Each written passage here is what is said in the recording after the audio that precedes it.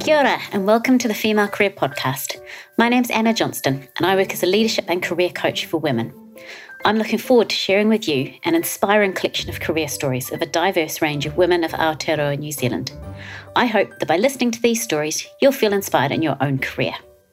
If you do enjoy this story, please head along to our website, thefemalecareer.com, where we have lots more stories of wonderful Kiwi women and their careers. We'd also love you to subscribe to our podcast so that you have all the episodes at your fingertips, and please do tell your friends and family about it too. For now though, I hope you enjoy listening to this career story.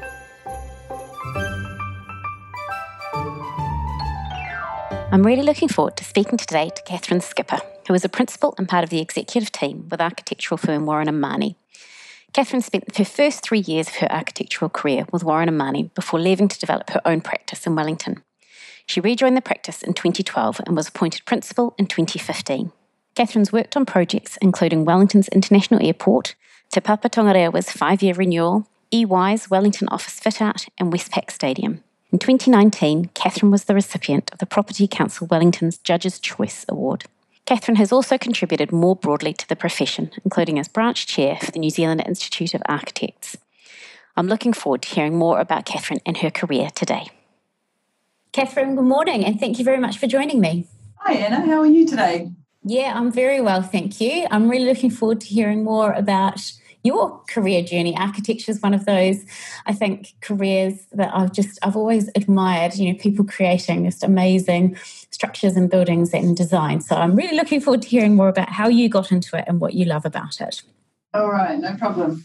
So you said when we spoke just beforehand that you'd listened to a couple of the other interviews, so you probably know what my first question is going to be, which is if you take yourself a little way back to when you were a child or maybe even a teenager, what were you thinking about in terms of your career?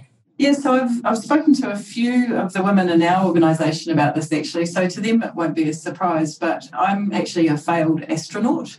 So that was my dream as a young child, probably around the time of the space shuttle, and I was absolutely obsessed with space and being an astronaut, and quite brokenhearted actually when I found out that New Zealand didn't have a space program. I laugh about it now because I was so, beautifully naive as probably an 11-year-old. Yeah, but that transitioned actually into wanting to be in the Air Force. Really, really wanted to do was be an Air Force pilot, but that wasn't destined to happen for me. Yeah, so that's where I started. That was the dream. Really interesting. And you may or may not have listened to it, but Charlotte Walsh, who's the CEO of Jade Software, had exactly the same. She wanted to be an astronaut when she was younger, and absolutely it drove her initial interest in maths and physics, which then for her ended up leading into more operations and now a technology role. But it's interesting, some of those early dreams.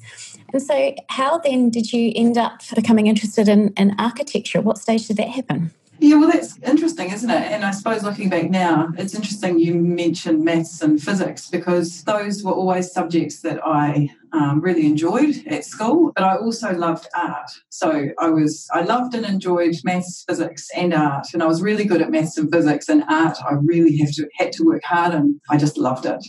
And so architecture had always sat there in the back of my mind as a career that could potentially ebb and flow with the other things I wanted to do with my life. I find it difficult to put into words, but I always knew I wanted to have a family, I wanted to be a mother, and I wanted a career that could support that as well as wanting to do a good job in whatever I did. Yeah, I guess it was just probably going through school, career counsellor maybe suggested architecture, and I remember I went and did a day's work experience in an architect's office. I don't remember whose it was, but it completely put me off. Went away from architecture for a little while, and when I first went to university, I studied physics and law in my first year and realised that neither of them were my passion either. So it was at that point that I reassessed. I took a job as a cadet at the Reserve Bank and really thought about, okay, I have ability, what do I actually want to do with my life? And that's when I decided to go back to university to try and get accepted into the architecture program. Great story. And I think a nice illustration of actually we try something and slowly by trying something we realise maybe it's not for us, and then we come back to actually what maybe are those original passions. Architecture is that nice combination of Yes, the maths, physics, kind of the logic side alongside that creative, artistic element.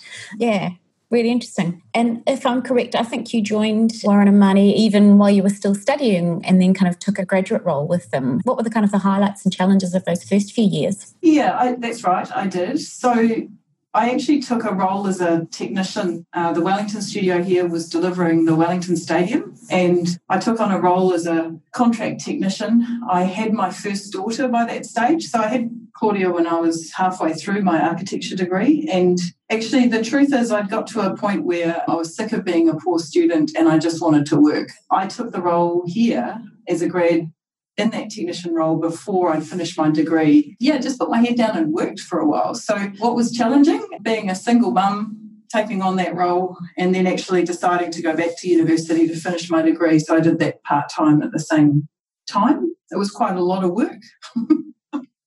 I laugh now, but you just put your head down and you get on with it, really.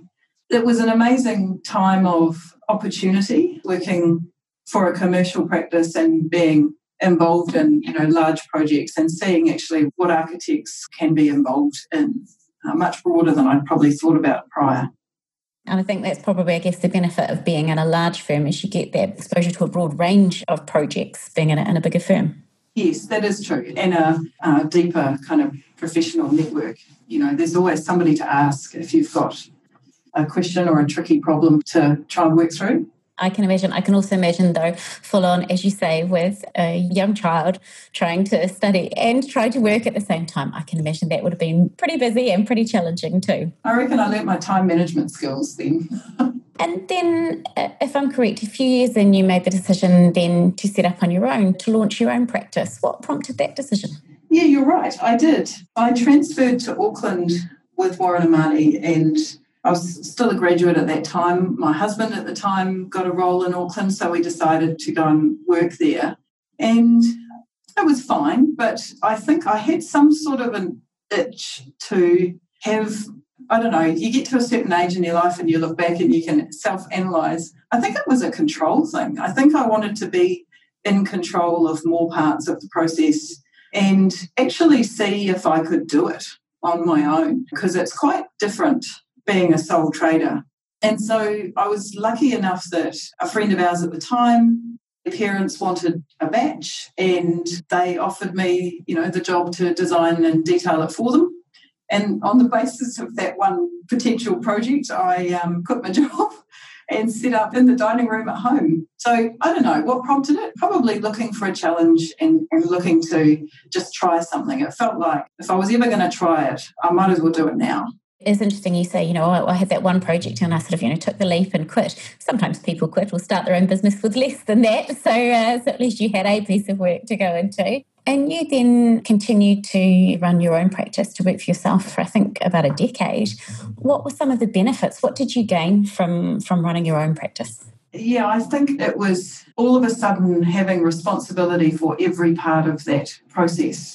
And there are times where, as a creative industry, it's quite hard to come up against the realities of needing to set a fee, stand behind that fee, actually ask people to pay it at the end of a phase and make sure the money's coming in, as well as being able to do the work you want to do. I think I gained a respect for the business side of what is a creative industry, that you can't have the luxury of creativity without also a good business sense in behind it. The two are kind of in harmony, ideally. I'm still in contact with many of my clients from back then, and actually with many of the builders that I worked with back then. It's a wonderful process to go through with a group of people, because you're effectively taking often somebody's life savings, when you're talking about residential work, and building or designing for them their dream, and then working with a builder or a contractor to turn that into a reality.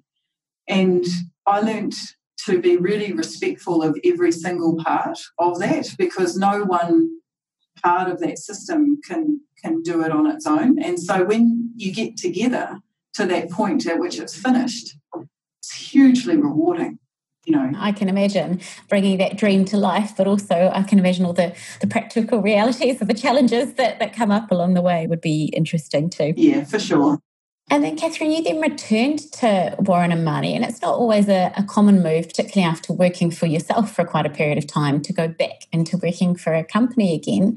What was it that made you want to return? Yeah, it's a good question because, on the face of it, it was quite wonderful, really. My two younger children were at school, primary school, and I was able to be self-determinant about when I was working and when I was being a mum. But I had got to the point where I realised I was professionally lonely. And I guess to define that a little bit more, it was that relentless working on your own, or there were times where I actually worked with a couple of others and supported their work.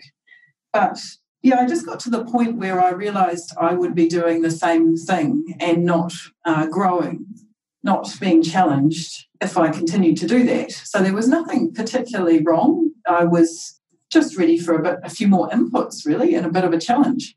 And as you said, I think even when starting in that graduate role, actually having that amazing network there of people that you can talk to and ask if you have a challenge or how should we do this or bounce ideas around with, you can miss that sometimes. I know, working for myself, how do you still maintain that network has been a bit of a challenge. So absolutely, I can see getting that from and returning would make a lot of sense. As well, being able to work on more complex projects was something I think I was really starting to miss. So I had the busyness of working from home, of the girls being little, across lots of projects of a certain size.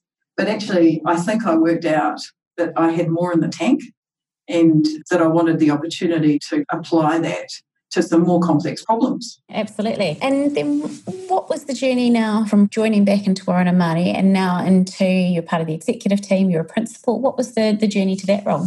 It's interesting for me now. We're having this talk actually at an interesting time professionally for me, Anna, if I'm honest. And your question makes me think, there was a pathway there that I probably for a while didn't realise I was on. So going back to why I came back to the practice, looking for that challenge, I was lucky enough to be put into a team working on a really big project for Wellington, and I just leapt in with both feet, if I'm honest. I just absolutely loved it. It's one of the best projects I've ever worked on in my life. And I think that pathway to the role I have now probably started with an attitude of just giving it everything and not being worried about saying when I didn't understand something or needed assistance, because for me, I'd come from this wasteland of having nobody to ask into this really rich environment of talent. And so I was asking people things left, right and centre. And now I look back on that and go, well, actually, that's so empowering. And I love it when we have people working with us and that's how they behave, because it just lifts everybody because you're sharing the knowledge. I sometimes wonder if it was that way of working on that first project that probably put my head above others. And then it was some of those other skills outside if I can kind of do the straight up and down line of architect, it's those other skills that maybe I was developing at that point that started to put me on that pathway to principal and then to leading the Wellington studio that I do now. And I'm guessing was the project that you were talking about was at Wellington Airport? That's right, yeah. It struck me, and now you having told the story about, you thought about being in the Air Force and you being a pilot, that actually the airport piece, at least coming back to being close to planes, must have been a joy as well. It was an absolute joy, yeah. Really getting to understand how that needs to operate from an operational side of things was just right up my alley. Yeah, I can hear that in your voice. What else do you love about your current work? Oh, look, there's a lot to love, Anna, and I just really love the people I work with. If I'm honest, first and foremost, I think we all have a choice every day to get up and go and work somewhere. And the people I work with, both here in Wellington but across our whole network, I just love it. It puts energy in my tank every day. So that's first. The clients, of course. The wonderful thing about working in this profession, in construction and in architecture, is that every project is a new opportunity to get to know a new business, a new set of clients, to understand really what makes them tick, what they need, what we can do to help facilitate their dreams and aspirations for their business or their community group or whatever. And so that as well is a real joy, and being able to work at scale. It's a luxury, really, to be able to create buildings that will be on the skyline, and part of the fabric of our cities. That's a real luxury, and we have to always remember to think about it in that way, in my opinion. It's not a right, and we don't know all the answers. We get to be the facilitators of finding the right answer for the client or the community, and then it's there, for quite some time. Often for quite some time. And I like you sort of talked about it as being the fabric of the city or part of the skyline. That absolutely is the case. Having lived in London for many years, the change in the city because of the buildings that started to emerge and come up was transformational. That architecture had a massive impact on the city itself. So, yeah, I can see how that might come through. Yeah, and you have to be careful, I think, sometimes as an architect, not to let your ego get away with you, right? It's not like we're in control of everything, but I think it's a respect actually for the whole industry and what we're all doing together, because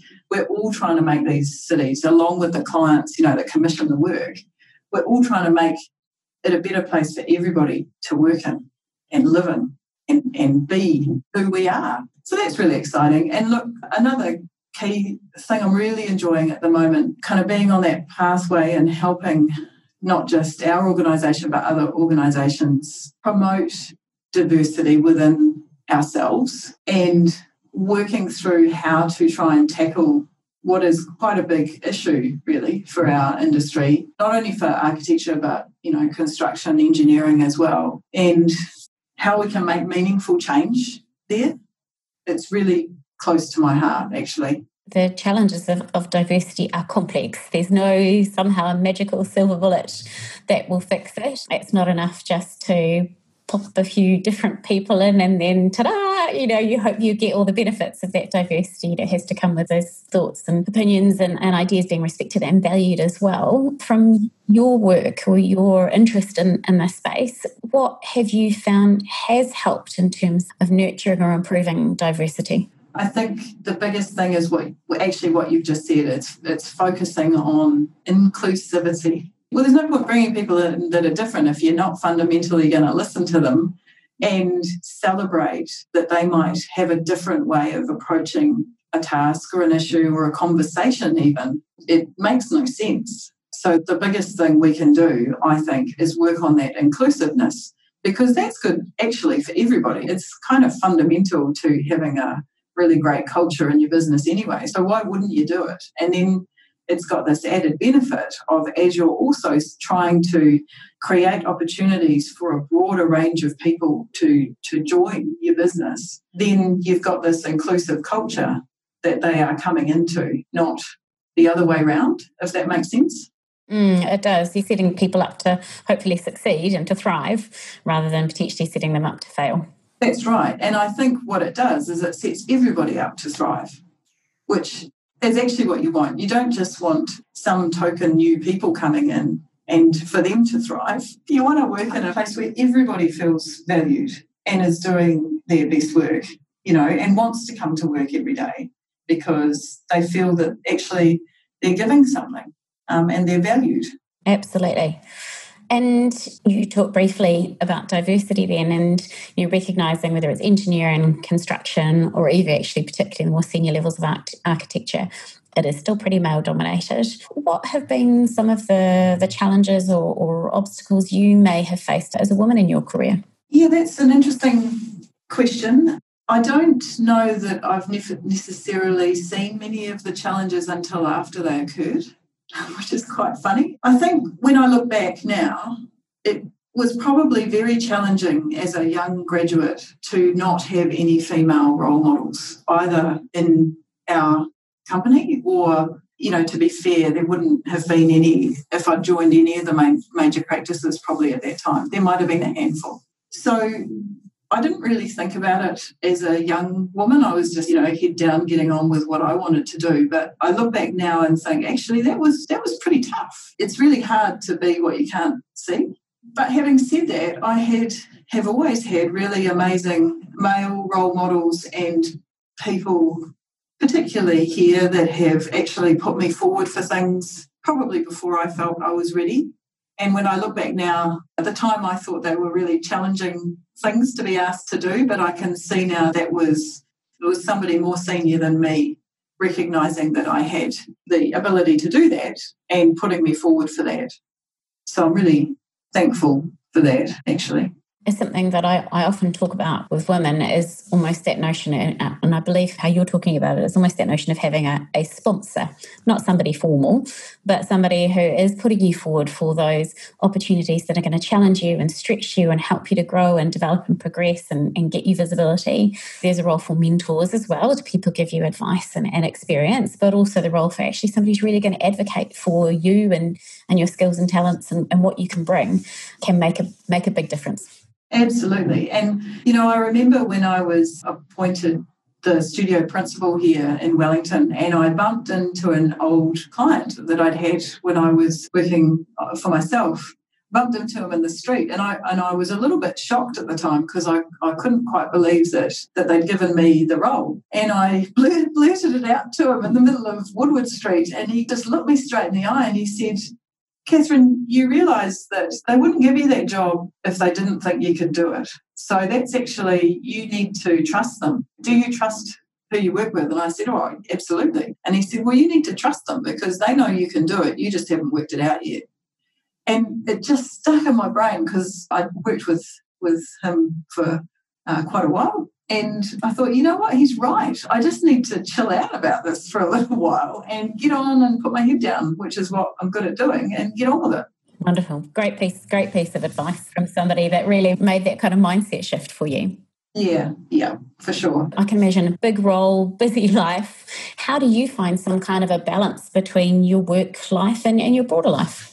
Yeah, look, I think it's probably not much different than many people. I have really strong family ties. My 3 girls and my mum and my sister and my broader family. So spending time with family is really important to me. I spend a lot of time outside. So when it gets quite full on and I can feel myself not being as focused as probably I need to be, then I know that's a good signal for me to get outside. Actually just get my hands dirty, get my gumboots on and get a bit of energy from nature. I try to every day spend a bit of time just reflecting on what it is that I'm trying to achieve. So I do it in the morning. So what is it that I want to focus on today? Because, there's always more things on the to-do list than you will ever be able to get done in a day. Always, 100%. I've learned that unless I set time aside in the morning to actually focus on what do I think is the most important thing today, then it's kind of overwhelming and it's hard to know where to focus and you can have a very scattered day. So just taking a few minutes in the morning for myself to focus my energy, and also thinking about there's the tasks that are related to projects or management, but then there's the long-term development that I'm, looking to do in my own self. So what am I doing today that helps me go down that journey as well? Because if you don't focus on it, kind of doesn't happen. Those long-term pieces just drift unless you bring them back to front and centre. What a great habit to have a daily morning routine. Super. As you look back at your career, what have been some of your proudest moments? Look, I think the day that I opened the letter confirming that I was accepted as a registered architect was probably a highlight. It takes a long time to become a registered architect. I don't know how many people are aware, but you do your 5-year degree and then you have to do a minimum of 3 years practical experience. And look, that's really a minimum. There's very few that sit it after that. So you do your practical experience and then you sit. I think it's a 4-hour oral examination with 2 examiners, and you've prepared a full written document showing how you meet the competency standards. It's a really long pathway. And when I got that letter, I remember feeling like I'd finally actually achieved that goal I'd set myself way back as a 20-year-old. And I didn't get registered till I was well into my 30s, actually. I was quite late to become registered, so it was quite a big moment, that moment. When the projects you're involved in are opened, when you're there at the Pōwhiri and you see the community or the organisation take that space for themselves, huge feelings of pride in that, because as the architects, you melt away into the background. It's not your time anymore, and I feel so proud at that point of actually what the client or the organisation has achieved for themselves. In fact, I'm getting goosebumps just thinking about it. Yeah, so I don't know, there's so many. And look, there's one special one that probably sticks there for me. I took my daughters a couple of years back. I was lucky enough to be involved in toy art at Te Papa, which opened a couple of years ago. And I took my kids there the weekend after it had the official opening, and was typical kind of one went off to the toilet and we needed food at the cafe, and I was standing next to my middle child and she just gave me a hug randomly and said, when I'm a mum, I'm going to bring my kids here and show them what their grandma did. And I just about lost it. It was just got me right in the guts, actually. And I felt really proud of what me and the whole team had achieved. And actually I felt proud of what I was showing my own daughters they could do. I had a few tears in my eyes myself when you told that story. It was such a lovely one. As you say, kind of, having three daughters and them looking and seeing you as just a wonderful role model.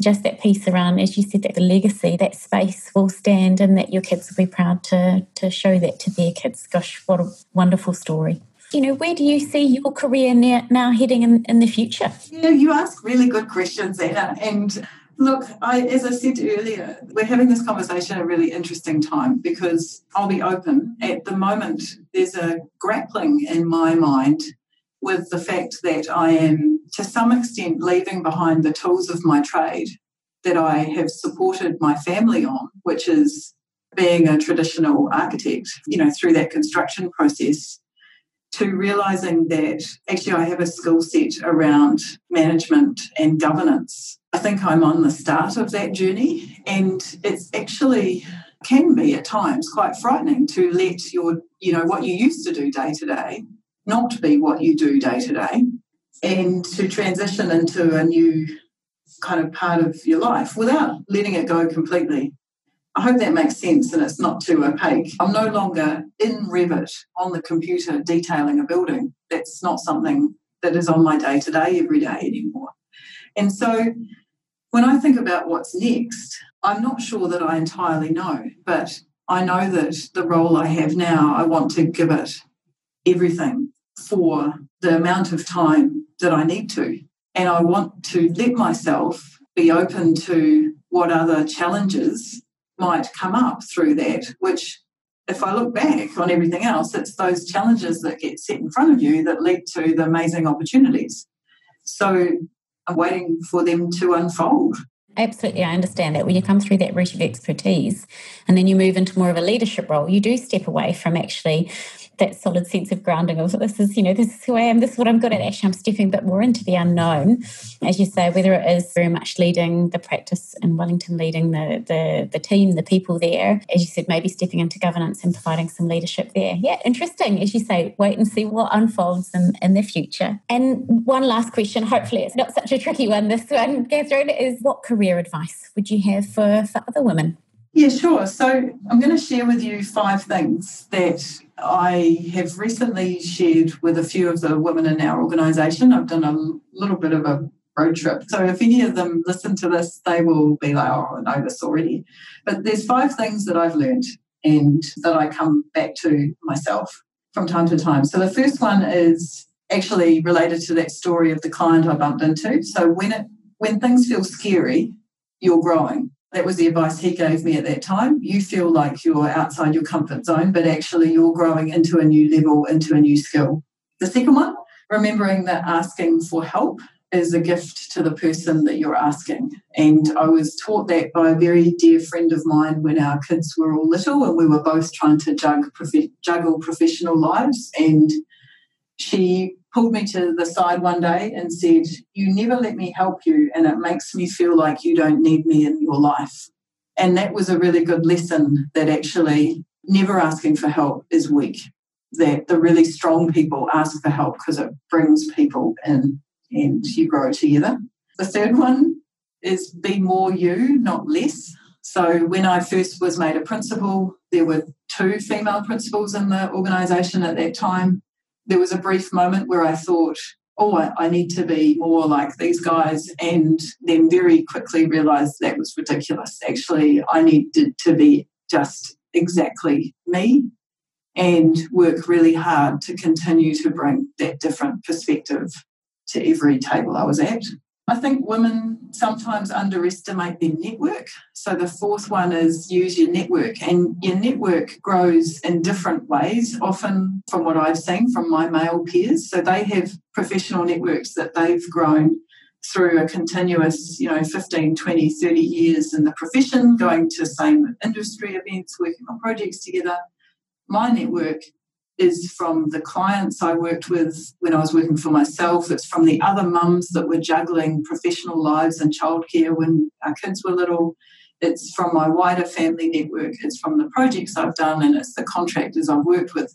And it took me a long time to realise that's a strong network too, and that we shouldn't feel that it's any less strong than the networks that perhaps our counterparts that have not taken time away from commercial kind of practice have grown. It's just different.